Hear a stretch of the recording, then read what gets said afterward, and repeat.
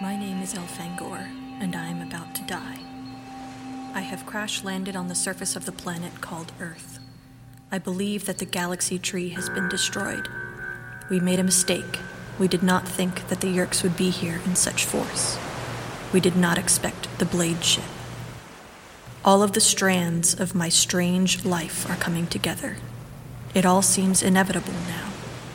Of course my death would come on Earth. Of course my death would come at the hands of the Abomination, my greatest failure, Visser III. I cannot defeat him in one-on-one combat. I am weak from my injuries, too weak to morph, too weak to fight. I will die here. Visser III thinks he has won our long private war. But I have left him a surprise. I have given the morphing power to 5 humans. I know that in doing this, I have broken Andalite law. I know that I will be condemned by my people.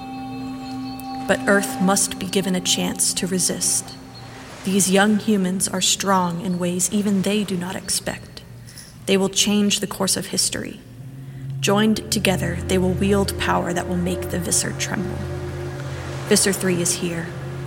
He laughs at my weakness, gloating in his victory.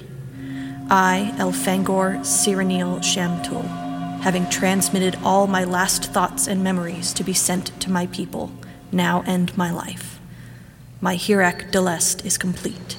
I go in peace to my death, and I leave as my last legacy a single word to all the free peoples of the galaxy.